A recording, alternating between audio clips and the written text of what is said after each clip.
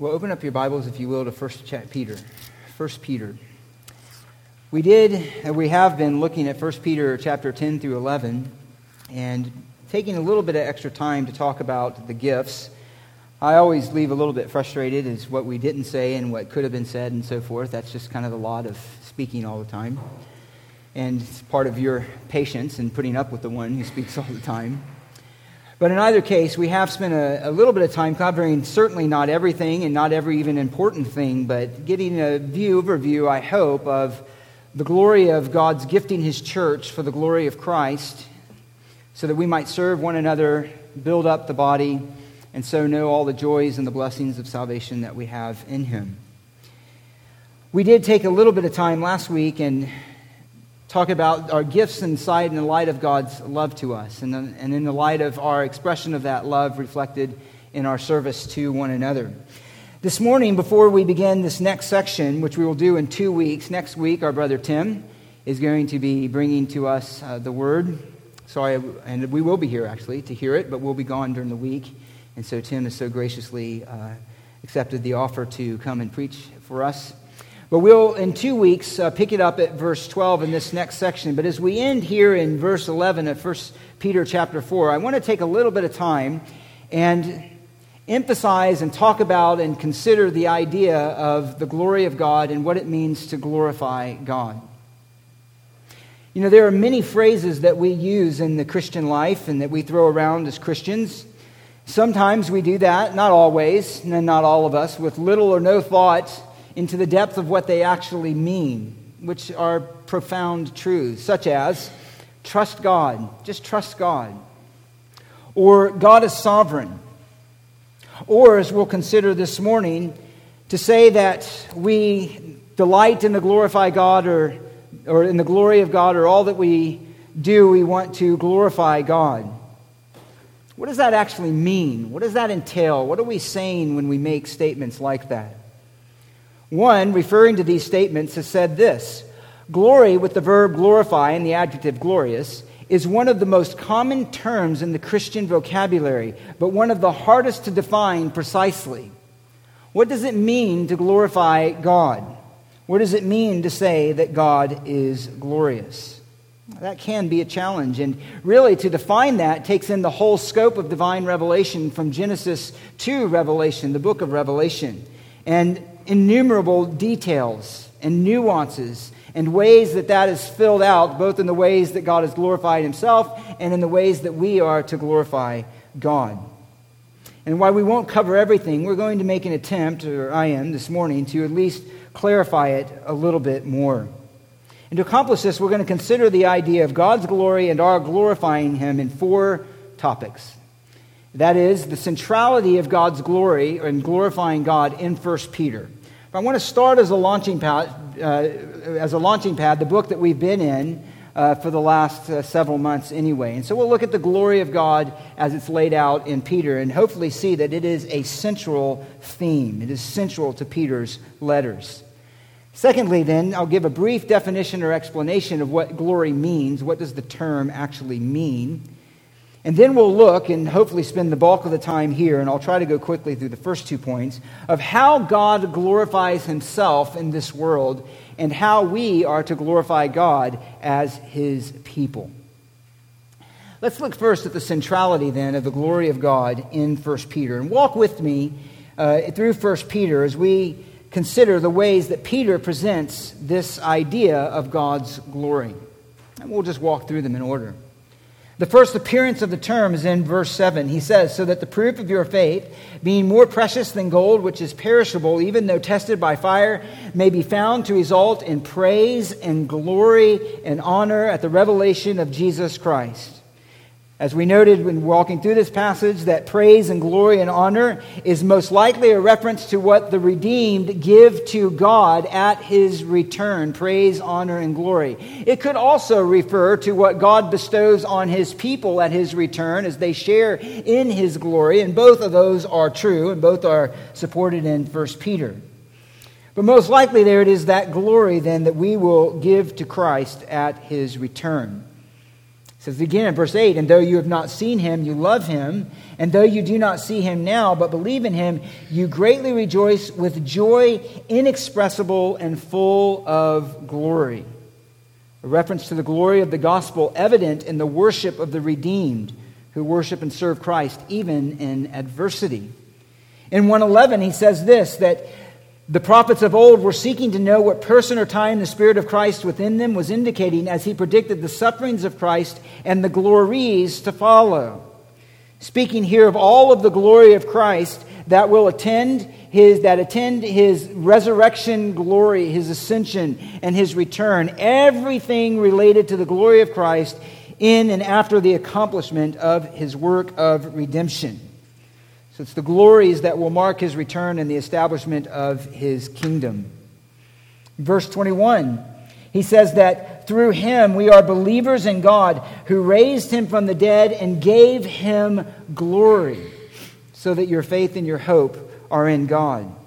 This marks the glory of God as its evidence in his raising Christ from the dead as Savior and Messiah. In verse 24, he goes in a different direction. He says, all flesh is like grass, and all its glory is like the flower of grass. The grass withers and the flower falls off, but the word of the Lord endures forever. And here he references a passing kind of glory that is to man. There is a glory of men, but it is a fading glory. It is a temporary glory. It is a passing glory compared to the enduring word of God. In chapter 2, he says this, that we are to keep our behavior excellent among the Gentiles, so that in the thing in which they slander you as evildoers, they may, because of your good deeds, as they observe them, glorify God in the day of visitation. And again, as we noted when we went through that passage, this glorify God is most likely those who came to saving faith through the testimony of the behavior of believers as they trusted God in adversity and gave credibility to the message that the Spirit of God used to convict and to bring to faith those who were once their persecutors. On the day of visitation, on the day of Christ's return, will actually glorify God. In chapter 4, verse 11 is the next use. We looked at that. He says, whoever speaks, speaking as the utterance of God, serves by the strength which God supplies, so that in all things God may be glorified through Jesus Christ, to whom belongs the glory forever and ever. This is glory to God that comes through Christ as the fruit of our obedient exercise of our gifts and love to the building up of the body. He's going to say it again in verse 13. But to the degree that you share the sufferings of Christ, keep on rejoicing, so that at the revelation of his glory you may rejoice with exultation. If you are reviled for the name of Christ, you are blessed, because the Spirit of glory and of God rests on you. This points to those who suffer to the glory of Christ at his return. Glory we will participate in. Glory that is consistent with the Spirit of glory in Christ's people. Spirit of glory here most likely hearkening back to Isaiah 11:2 and the ministry of the Spirit in the Messiah, making a connection there. That the Spirit that would rest on Messiah is the Spirit that rests on us. He's the Spirit who prepares us for future glory, who manifests the glory of Christ in his church, who gives us a foretaste and glimpse of that glory, and a glory that will be manifested in the future. He is the Spirit here of glory. He says it again in 5:1. He uses the idea of glory again. He says, therefore I exhort the elders among you as your fellow elder and witness of the sufferings of Christ, and a partaker also of the glory that is to be revealed.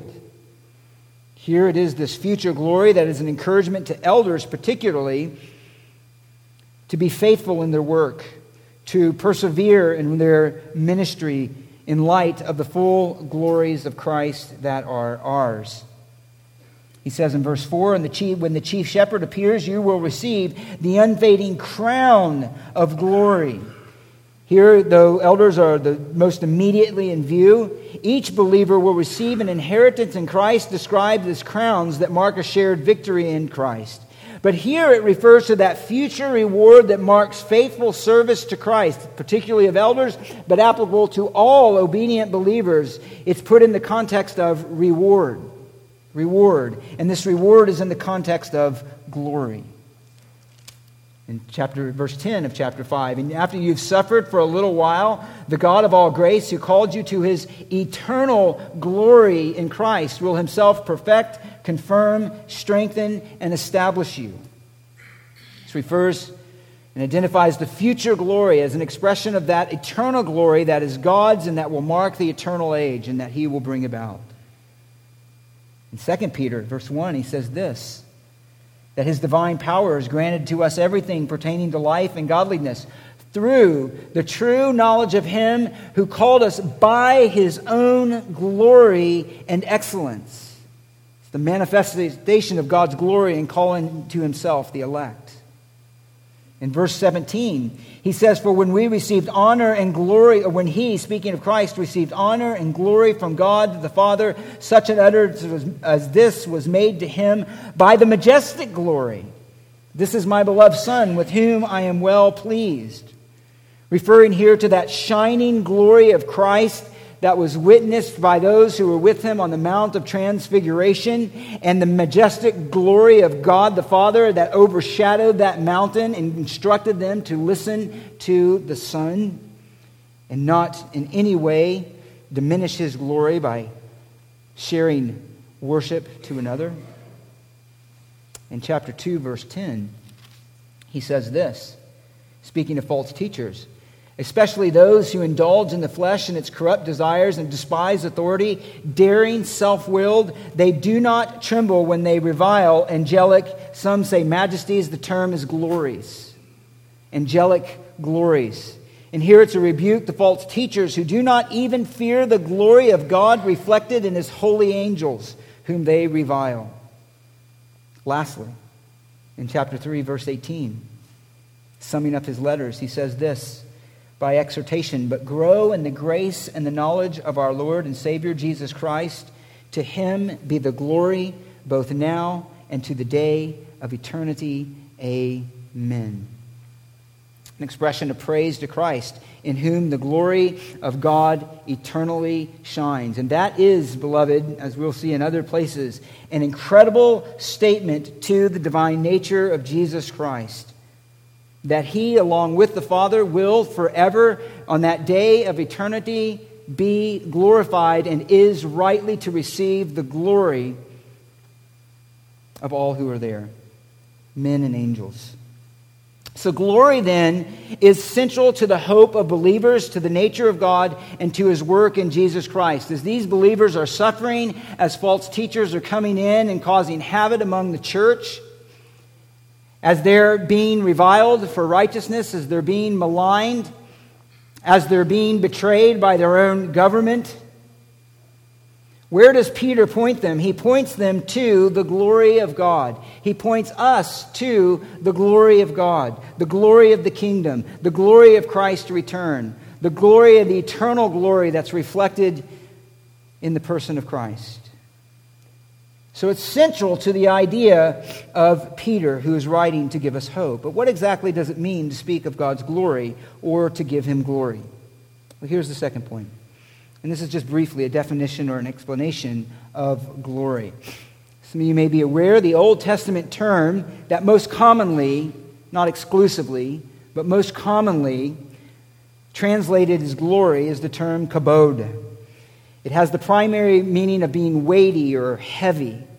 It's used literally in that sense in some places, but most often it's used figuratively, and very often, especially one form of the word, it means honor. Honor. In reference to God, it has the idea of that outward physical manifestation of his light. So the glory of God in the Old Testament is very often associated with some kind of manifestation, some kind of visible manifestation. His cloud and his glory that was on Mount Sinai. The cloud that followed Israel as he led them out of Egypt through the wilderness to Sinai and as they wandered for 40 years. There was the glory of God seen in the cloud, which was some kind of light or Shekinah kind of glory that manifested the presence of God. And that was a key idea as well, that the glory of God was associated directly with his divine presence. Where his presence was, there was evidence of his glory in a variety of ways. But it also spoke of his character, His character, His divine nature, His covenant faithfulness is a display of His glory. His name is a reflection of His glory. When Moses was on the mountain, he asked of God, "Show me your glory." And what did God do? He showed him His character, His faithfulness, His loving kindness, His mercy, His forgiveness, as well as His justice. That was the glory of God as well. In the New Testament, the term, again, most commonly translated as glory is doxa. And it has this basic idea, an opinion, an estimate, and hence the honor resulting from a good opinion. That's the way we could define it. Used in a variety of ways, but most often in relation to God's work in creation, redemption, and particularly in Christ, which reflects the Old Testament usage as well. But when you put all that together, the essence of God's glory, or the idea of God's glory, is this. It is the visible manifestation of His being and His perfections. That's a way you could summarize all of that. A visible manifestation of His being and His perfections. It is an outward, observable, visible way that God reveals His majestic glory. That's the idea of His glory.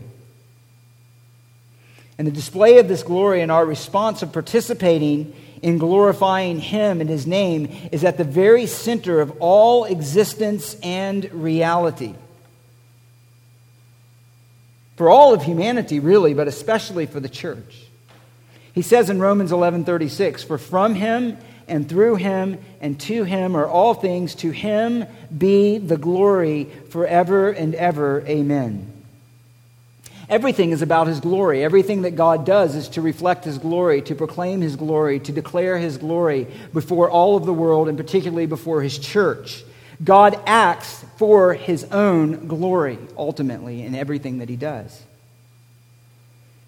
And we then, as His people, Paul says in 1 Corinthians 10:31, "Whatever you do, whether you eat or drink, do all for the glory of God."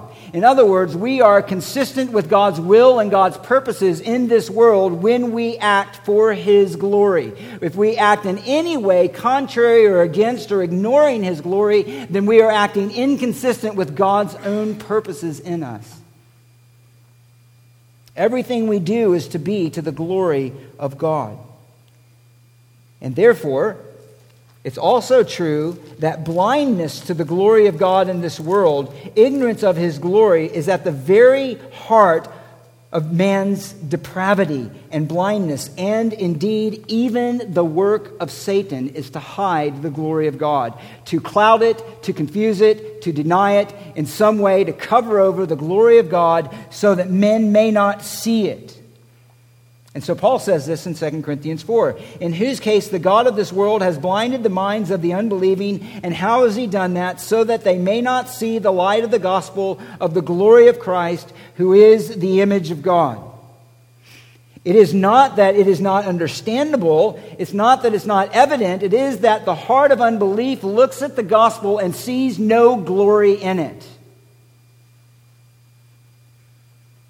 No need to respond. No need to worship.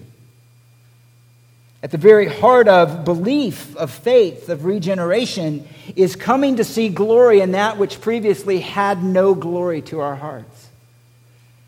So he says in verse 6, "For God who said, 'Light shall shine out of darkness,' is the one who has shown in our hearts to give" what? "The light of the knowledge of the glory of God in the face of Jesus Christ." In the face of Christ. What does it mean to be saved? What does it mean to come and to experience the reality of the Spirit's regenerating work and saving work? It is to see the gospel, and when you look at the gospel and you hear the gospel, whether you hear it once or 1,000 times, is to see and to feel and to respond to the glory of God in the face of Christ. It is to see glory in it. If the gospel is boring to somebody, if it's old hat, then that's a problem. Because for the believer, there is the glory of God in the gospel. As a matter of fact, at the very heart of God's judgment and wrath on the world, he says in Romans 1, it is because they did not glorify Him as God or give Him thanks. But instead they exchanged, we as men, the glory of God for that which has no glory, and that is the things of creation. So understanding God's glory and rightly giving Him glory is at the very heart of what it means to be human, to be image bearers, and it has eternal consequences. As again I said, at salvation, this blindness is removed, and God's glory is seen in Christ. The sinner is awakened to life and moved to faith in Christ, and the glory of God in Christ becomes his treasure. As Paul would later say, we have this treasure in earthen vessels. Thirdly, how then does God glorify Himself? What is the way that God glorifies Himself, that we as His people are to look on Him and His works and the manifestations of His glory and to praise Him and to worship Him? How does God glorify Himself? Well, this is not an exhaustive list, and I might even have to skip some as we go through here. But let me give you some ways that God glorifies Himself. What are the things that God does in which we as His people are to see His glory? And not only us as His people, but really the world, but particularly His people. What are the things that God does in which we are to observe His glory and see His glory and delight in His glory? First, most obviously, is the work of creation. The work of creation. Psalm 19:1, the heavens are telling of the glory of God, and their expanse is declaring the work of His hands. Everywhere we look, we see the glory of God. One ancient Puritan writer, I don't know if it's ancient, but older, put it this way: every plant, every atom, as well as every star at the first meeting whispers this in our ears: I have a Creator. I am a witness to deity. Calvin said that statement I've repeated many times, we love, is that there's nowhere in all of creation that our eyes can gaze that we do not see some reflection of the glory of God. Everywhere God's glory is speaking to us, is telling us, is reminding us of His character and of His nature, His faithfulness, His divine attributes, His power, His wisdom, His beauty, His goodness, His greatness, His majesty, His intelligence, His justice, and so on. Everywhere we look, our eyes see the glory of God. And that's where Paul begins in saying the condemnation of men is that even though they see the glory of God in everything that He has made, they will not give Him glory for it. So in the work of creation. Secondly, in the acts of redemption. In the acts of redemption.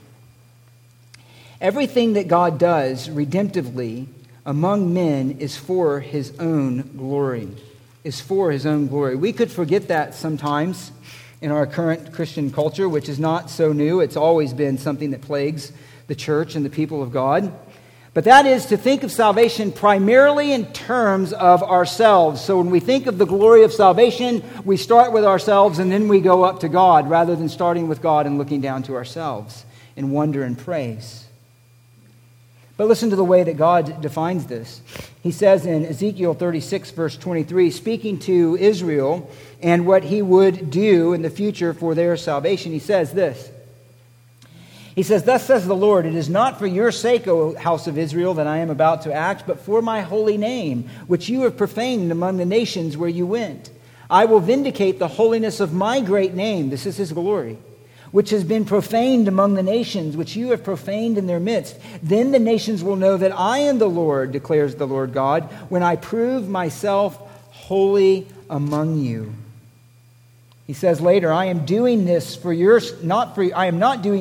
sake, declares the Lord. Let it be known to you, be ashamed and confounded for your ways, O house of Israel. This is simply to say that God's faithfulness to His covenant, His acts of redemption, His acts of deliverance, His salvation of His people, which in the context of Ezekiel 33 is the salvation that He would bring at the coming of the Messiah. It's included with a heart that's changed from stone and made a heart of flesh. It's included with the indwelling Spirit and that would indwell His people and cause them to walk in His laws. It is what Jesus was referring to when He spoke to Nicodemus, and he should have understood what was happening in the ministry of the Messiah. The point here is that God acts redemptively for His own glory. God's glory is in His own character behind His redemption. And remember again what Moses was given to see when he asked to see God's glory. It was his covenant faithfulness. In answering prayer, especially that which promotes his salvation, God delights in showing his glory. Jesus said this, "And whatever you ask in my name, that will I do, that the Father may be glorified in the Son. By this is my Father glorified, that you bear much fruit." Even our prayers are to be directed toward the glory of God, that in the answer of those prayers we should be able to say that our greatest delight that would be God is that God would be glorified in them. When we do that, we are praying according to the will of God. So God manifests his glory in creation and redemption, but he manifests his glory as well in acts of judgment. In acts of judgment. We don't often maybe think of God's glory and his judgment because most often it is presented in terms of his salvation. But God is equally glorified when he brings judgment upon unbelief. Let me give you one passage. In Isaiah chapter 2. Isaiah chapter 2, he says this. Israel, he's referring to, who had known such blessings of God and had come to find a self-exaltation in God's provision for them, had come to trust in their own honor and their own glory. And so God, through the prophet, is addressing that. And he says this in verse 11. He says, "The proud look of man will be abased, and the loftiness of man will be humbled, and the Lord alone will be exalted on that day." In other words, the Lord alone will be glorified. What is that day? "For the Lord of hosts will have a day of reckoning against everyone who is proud and lofty, and against everyone who is lifted up, that he may be abased." He describes that, and then he says again in verse 17, "The pride of man will be humbled, and the loftiness of men will be abased, and the Lord alone will be exalted on that day." When he comes in judgment, and when the pride of man is humbled. Commenting on that verse, one said this. It's helpful. "The splendor of his majesty," in verse 10, "is an attempt to describe the visible appearance of the glorious presence of God in its exalted fullness. This revelation of God's glory in many ways exceeds human comprehension." And gives the example of when Isaiah saw the glory of God that filled the temple and the vision that he had, and the train of his robe filled the temple, and the seraphim were flying around, "Holy, holy, holy." He says when such an event happens, people are immediately aware of God's holiness and power, and they immediately sense their sinfulness and unworthiness in his presence. When God manifests his holiness to someone, there is an immediate awareness of our own smallness and weakness and guilt. Speaking of that day, he says, "That will be a day of divine judgment on the proud. That will be the day that God reveals his power and glory as he intervenes in Judah's history. God makes no apology for that day, nor is there any attempt by the prophet to make God's actions more humane or politically correct. God will totally devastate the proud. They will finally meet the real holy God that they attempted to define out of existence by reconstructing his ways after the desires of their own imagination." End quote. We sometimes act as if we're embarrassed or ashamed of the glory of God in judgment. We want to hide it. There was a whole book written by one false teacher, which is nothing new, that denies the reality of hell. Why? Because it's simply unconscionable. God doesn't have those same sensitivities. He's glorified in his judgment. He's glorified in his judgment. And while our hearts grieve in one sense for those who will be judged, in another sense we recognize the glory of God in it. Most often he's glorified then. He glorifies himself, however, primarily in his salvation, and that is in the person of Jesus Christ. Every part of his person and work radiates the glory of God. Hebrews 1:3 says he is the radiance of his glory. And the fact, again, as I mentioned earlier, that Jesus shares in the glory of God as an equal recipient of worship is an overwhelming, powerful testimony of his deity. Of a glory that he says in John 17 that he is eternally shared with the Father. How is he glorified? He's glorified in his coming, in the fact that he merely came, in flesh. John 1:14, the Word became flesh and dwelt among us, and we beheld his glory as of the only begotten from the Father. The mere fact that he was here, the mere fact that the Son of God took on flesh, was the glory of God. In his life, he glorified God. We saw some of that in what we read.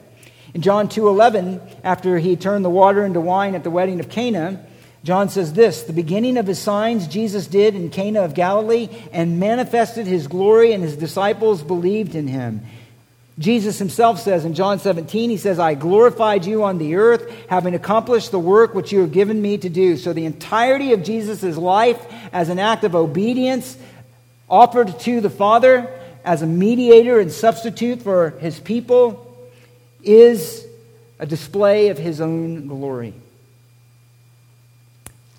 Most surprisingly, however, Jesus points us as well to his death as a reflection of the glory of God. Listen to what he says in John chapter 12. Jesus is glorified in his death. And again, this is offensive to some.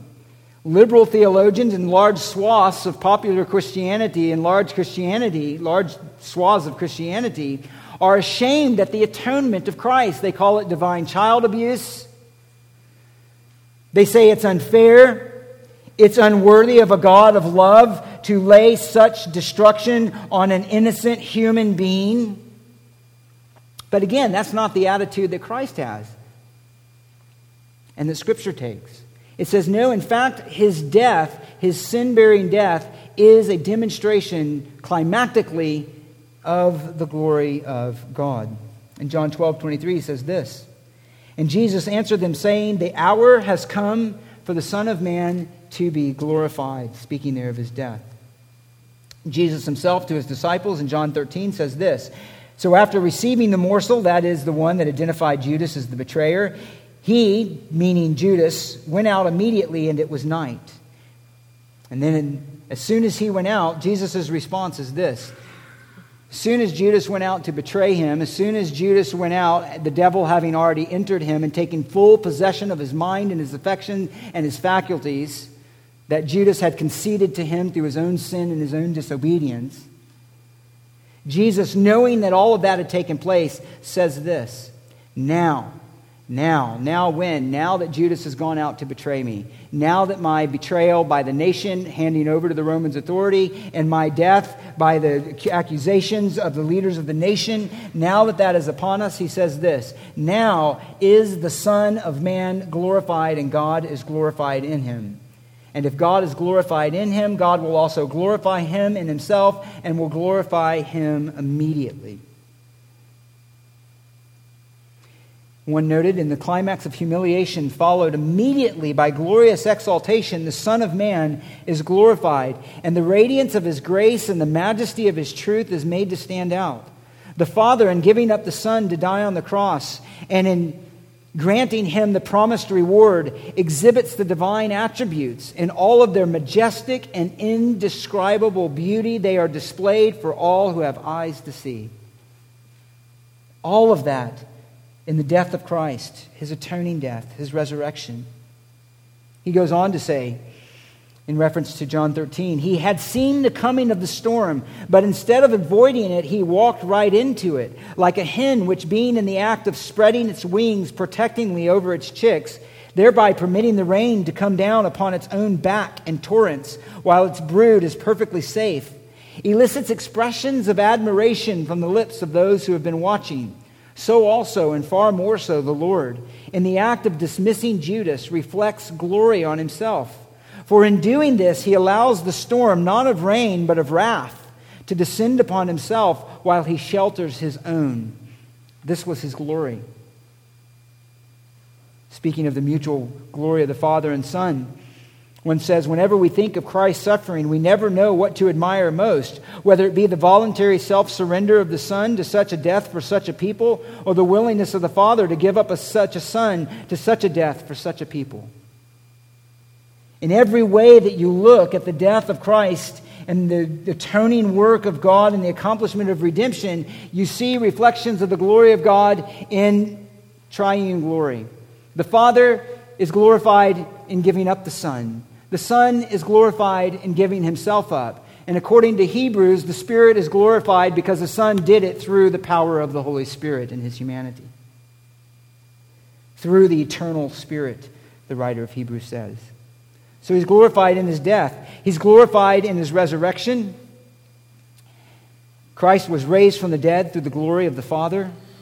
1 Peter tells us that it is that glory of the Father through the raising of the Son from the death that enables us to put our faith and our hope in God. We put our faith and the hope in God who would provide such a Savior. We put our faith and hope in God who would display such power as to overcome death by providing a sacrifice and raising the Son from the dead. His glory is manifested, and therefore, in that glory of the resurrection, our faith and our hope are in God, who accomplished it. And his glory in his return, when he returns in the glory of his Father with the holy angels. I just mentioned, he's glorified then in the person of Christ. He's glorified in calling the elect to faith. He's glorified in conforming us to the image of Christ. God is, for his own glory, conforming us to be more like his Son. As we are more like his Son, we more reflect his own glory, and he is more greatly glorified. That's the purpose of our sanctification, is his own glory. But we all, with unveiled face, Paul says, beholding as in a mirror the glory of the Lord, are being transformed into the same image from glory to glory, just as from the Lord the Spirit. It's his glory that he's after. It's his glory. One said our possession is twofold. We have God's presence here and likeness hereafter. Here we behold the face of the Lord in righteousness, for we are justified in Christ Jesus. Oh, the joy of beholding the face of a reconciled God. The glory of God in the face of Jesus Christ yields us heaven below, and it will be to us the heaven of heaven above. What is the glory and the wonder that we, as his people, desire in heaven? It is to see and behold the glory of God no longer with limitations. It is to behold his glory. That is the hope of God's people. Spurgeon says this as well. But seeing does not end it, and we are to be changed into that which we gaze upon. We shall sleep a while and then awake up to find ourselves as mirrors which reflect the beauties of the Lord. Faith sees God with a transforming look. The heart receives the image of Jesus into its own depths till the character of Jesus is imprinted upon the soul. This is satisfaction. To see God and to be like him, what more can I desire? And that's perfected in the resurrection in Philippians 3 when we're conformed to the image of his glory, to the body of his glory. So the ultimate glory God brings himself is when we, the elect, the redeemed, are fully conformed to the glory of the Son, in whom and through whom his glory is most beautifully manifest, then eternally reflected, unobscured in his people. Why is God sanctifying us? Why is God revealing his glory in us? Why is he transforming us to the glory of his Son? Because he is glorified in us. So Jesus said what? He sanctified her, speaking of the church, that he might present her to himself in all of her glory. Which is a reflection of how husbands are to, the attitude husbands are to have towards their wives. But why does he do it? Because Jesus has purchased the bride that he has made pure and holy, and that he will present to himself in the fullness of her glory. That's why Paul could say to the Corinthians in 2 Corinthians 11, he's jealous for them and he's concerned because he wants to work in their life with such sanctifying power, because he knows the church is going to be presented to Christ, and he wants her to be presented in all of her glory. He wants her to be presented as a pure and a chaste bride. And of course, there is in the work of recreation, in which there's no need of the sun or of a lamp, because the glory of God will illumine it, and the nations will bring their glory into it. Revelation 21. Let me jump to this quickly. How then do we glorify God? How do we glorify God? How do we participate in God's glory? Well, one, most obviously, and this isn't even the first point, just an obvious observation. We glorify God when in all of these things that God does to glorify His name, we find reasons to worship. We find reasons to trust Him. We find delight in our heart and in our soul. We find strength. We find courage. We delight in God, not merely from what He gives to us, but we delight in God simply because the majestic glory of His character put on display in all that He does. That's one basic way. But how do we glorify God? Let me give some specific ways. One, and these are in no particular order. One is we glorify God by the confession of sin. We glorify God by the confession of sin. Have you ever thought of confessing your sin as a means of glorifying God? I'm sure some of you have. Maybe others haven't. Listen to Joshua, and I'll just cut to the chase. The idea, they'd come into the land under the leadership of Joshua. They were defeated in battle, which sent Joshua into sort of a pity party. Why were they defeated and so on? God reminds him that you were defeated, Joshua. Don't be surprised at this. Stop whining, basically, because there's sin in the camp.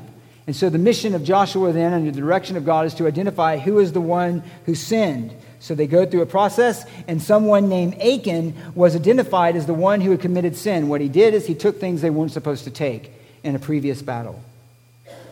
Things that God had commanded them not to take. In verse 19, says this, though, in Joshua 7. Then Joshua said to Achan, "My son, I implore you, give glory to the Lord, the God of Israel, and give praise to Him." And how are you to give praise to Him? How is He to give glory to Him? How is He to give honor to God? By this, tell me now what you have done, and do not hide it from me. So Achan answered Joshua and said, "Truly I have sinned against the Lord, the God of Israel, and this is what I did." And then he details what he did, where he had hidden what he took. And the result of it, in this case, was that he was punished for his sin. They stoned him with stones. And those stones were piled up as a reminder of the consequence of sin. The point here is that the glory of God is associated with the confession of sin. Why? Because when we confess sin, we acknowledge God's holiness. We acknowledge the rightness of His ways. We accept His justice as He may discipline for our sin, never according to our full just deserts. We acknowledge His wisdom in His discipline. One of the truest marks of true repentance is this. One of the truest marks of genuine repentance is this. You ready? That we accept God's discipline without complaint. That we accept God's discipline without complaint. So David said this in his confession of sin in Psalm 41, his repentance, in verse 4. He says, "So that you are blameless when you judge." And you trace that out in the life of David, and he received many consequences, and he never complained against the Lord. He received them. So how do we know if we've repented? When God brings discipline or some humbling to us because of our sin, and we receive it gladly and rightly. Corresponding to that, repentance brings Him glory. Repentance brings Him glory. In Revelation 11:13, it says this, that in that hour there was a great earthquake. This is a judgment that God brought to the city of Jerusalem after the death of the two witnesses that were raised up to preach the gospel. It says, and in that hour there was a great earthquake, and 1/10 of the city fell. 7,000 people were killed in the earthquake, and the rest were terrified. And what did they do? They gave glory to God. They gave glory to God. Now, some see this not as repentance. They see this as merely a recognition that Christ is Lord and not the Antichrist. However, it most likely here refers to repentance, and very possibly the repentance of Israel that is anticipated, for example, in one place in Romans 11:26. And this is supported by the contrast. In Revelation 16:9, when the fourth bowl of judgment came upon the kingdom of Antichrist, John says this, the fourth angel poured out his bowl upon the sun, and it was given to it to scorch men with fire. Men were scorched with fierce heat, and they blasphemed the name of God, who has the power over these plagues. And here it is, and they did not repent so as to give Him glory. Indication being to give him glory involves repentance. If there is not repentance, then it is a failure to give God glory. It is a failure to acknowledge God's justice in his judgment for sin.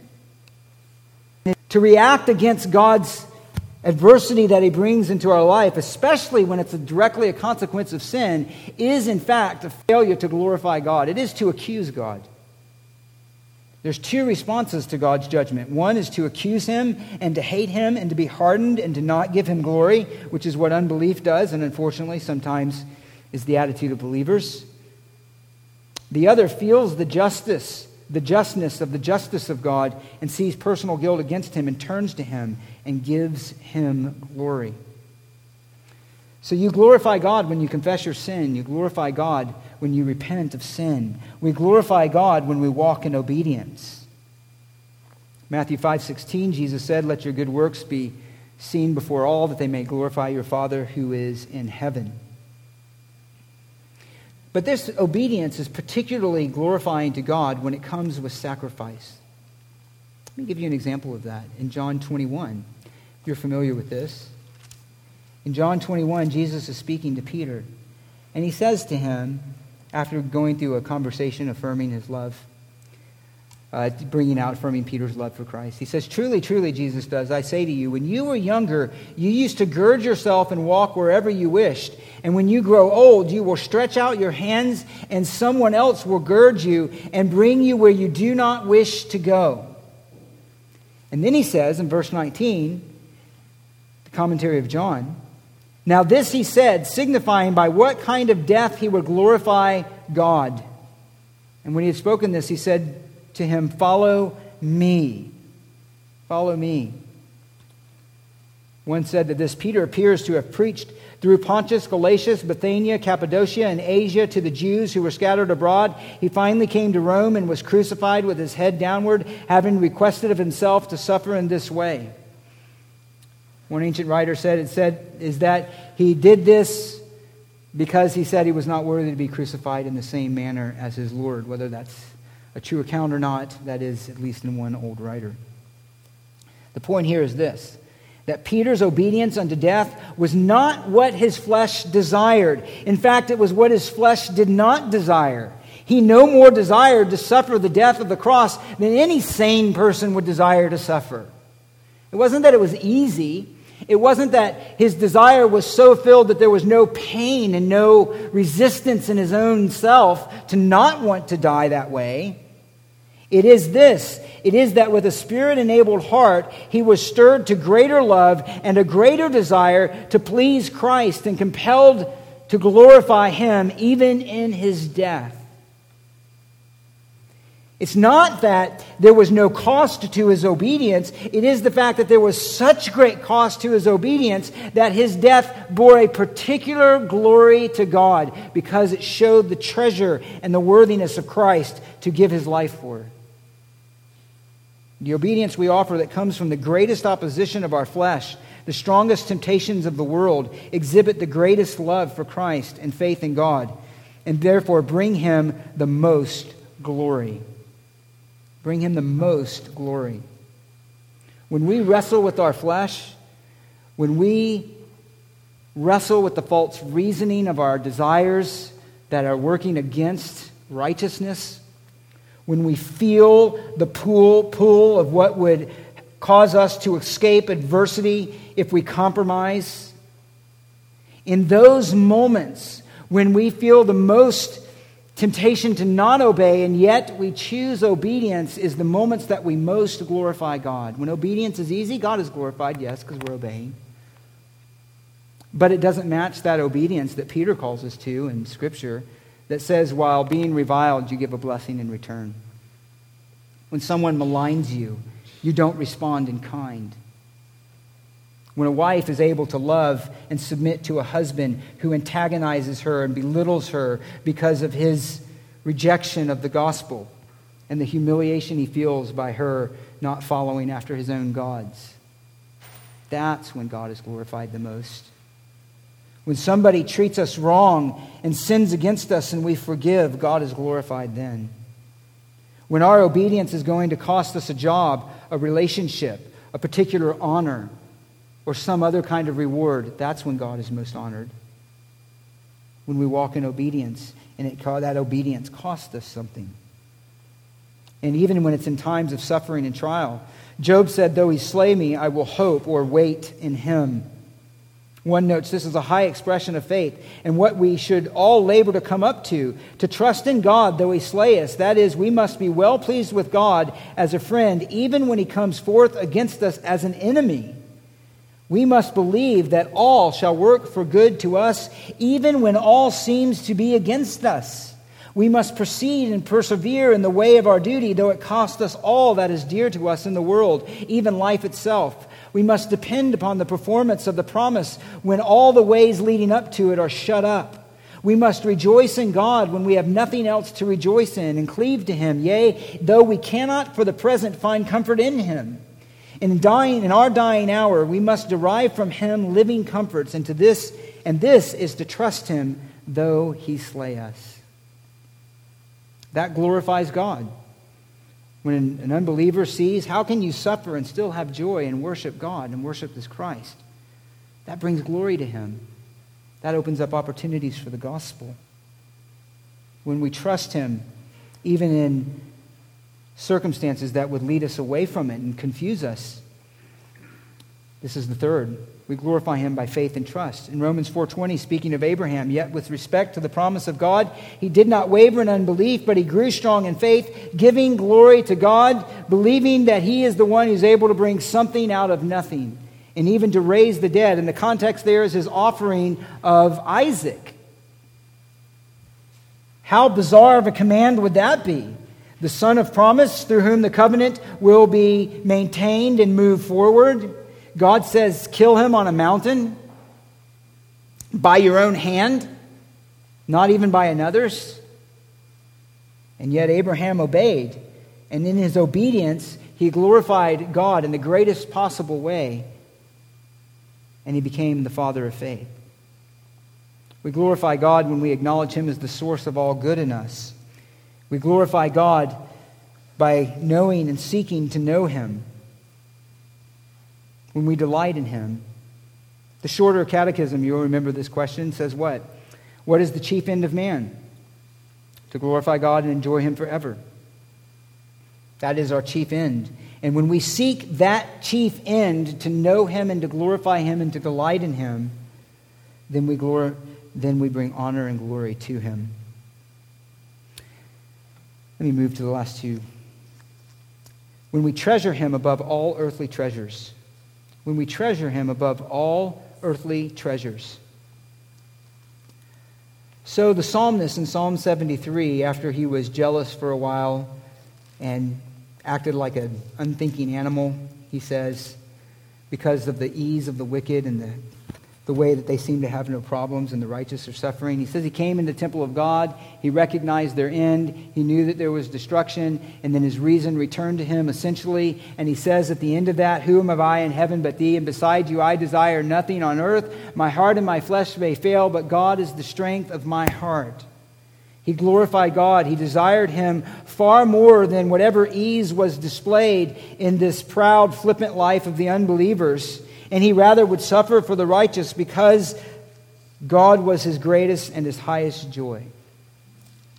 We glorify God when we show him to be a greater treasure than anything this world can offer. Let me give you this. Paul, while he's rotting away, essentially, in prison, supposedly removed from the blessing of God is what some of these even believers, he says, were accusing him of, seeking to cause him distress in his imprisonment. While he was not sure whether this would be for his death or for his release, though he thought it would be for his release, he felt confident of that, but he didn't know.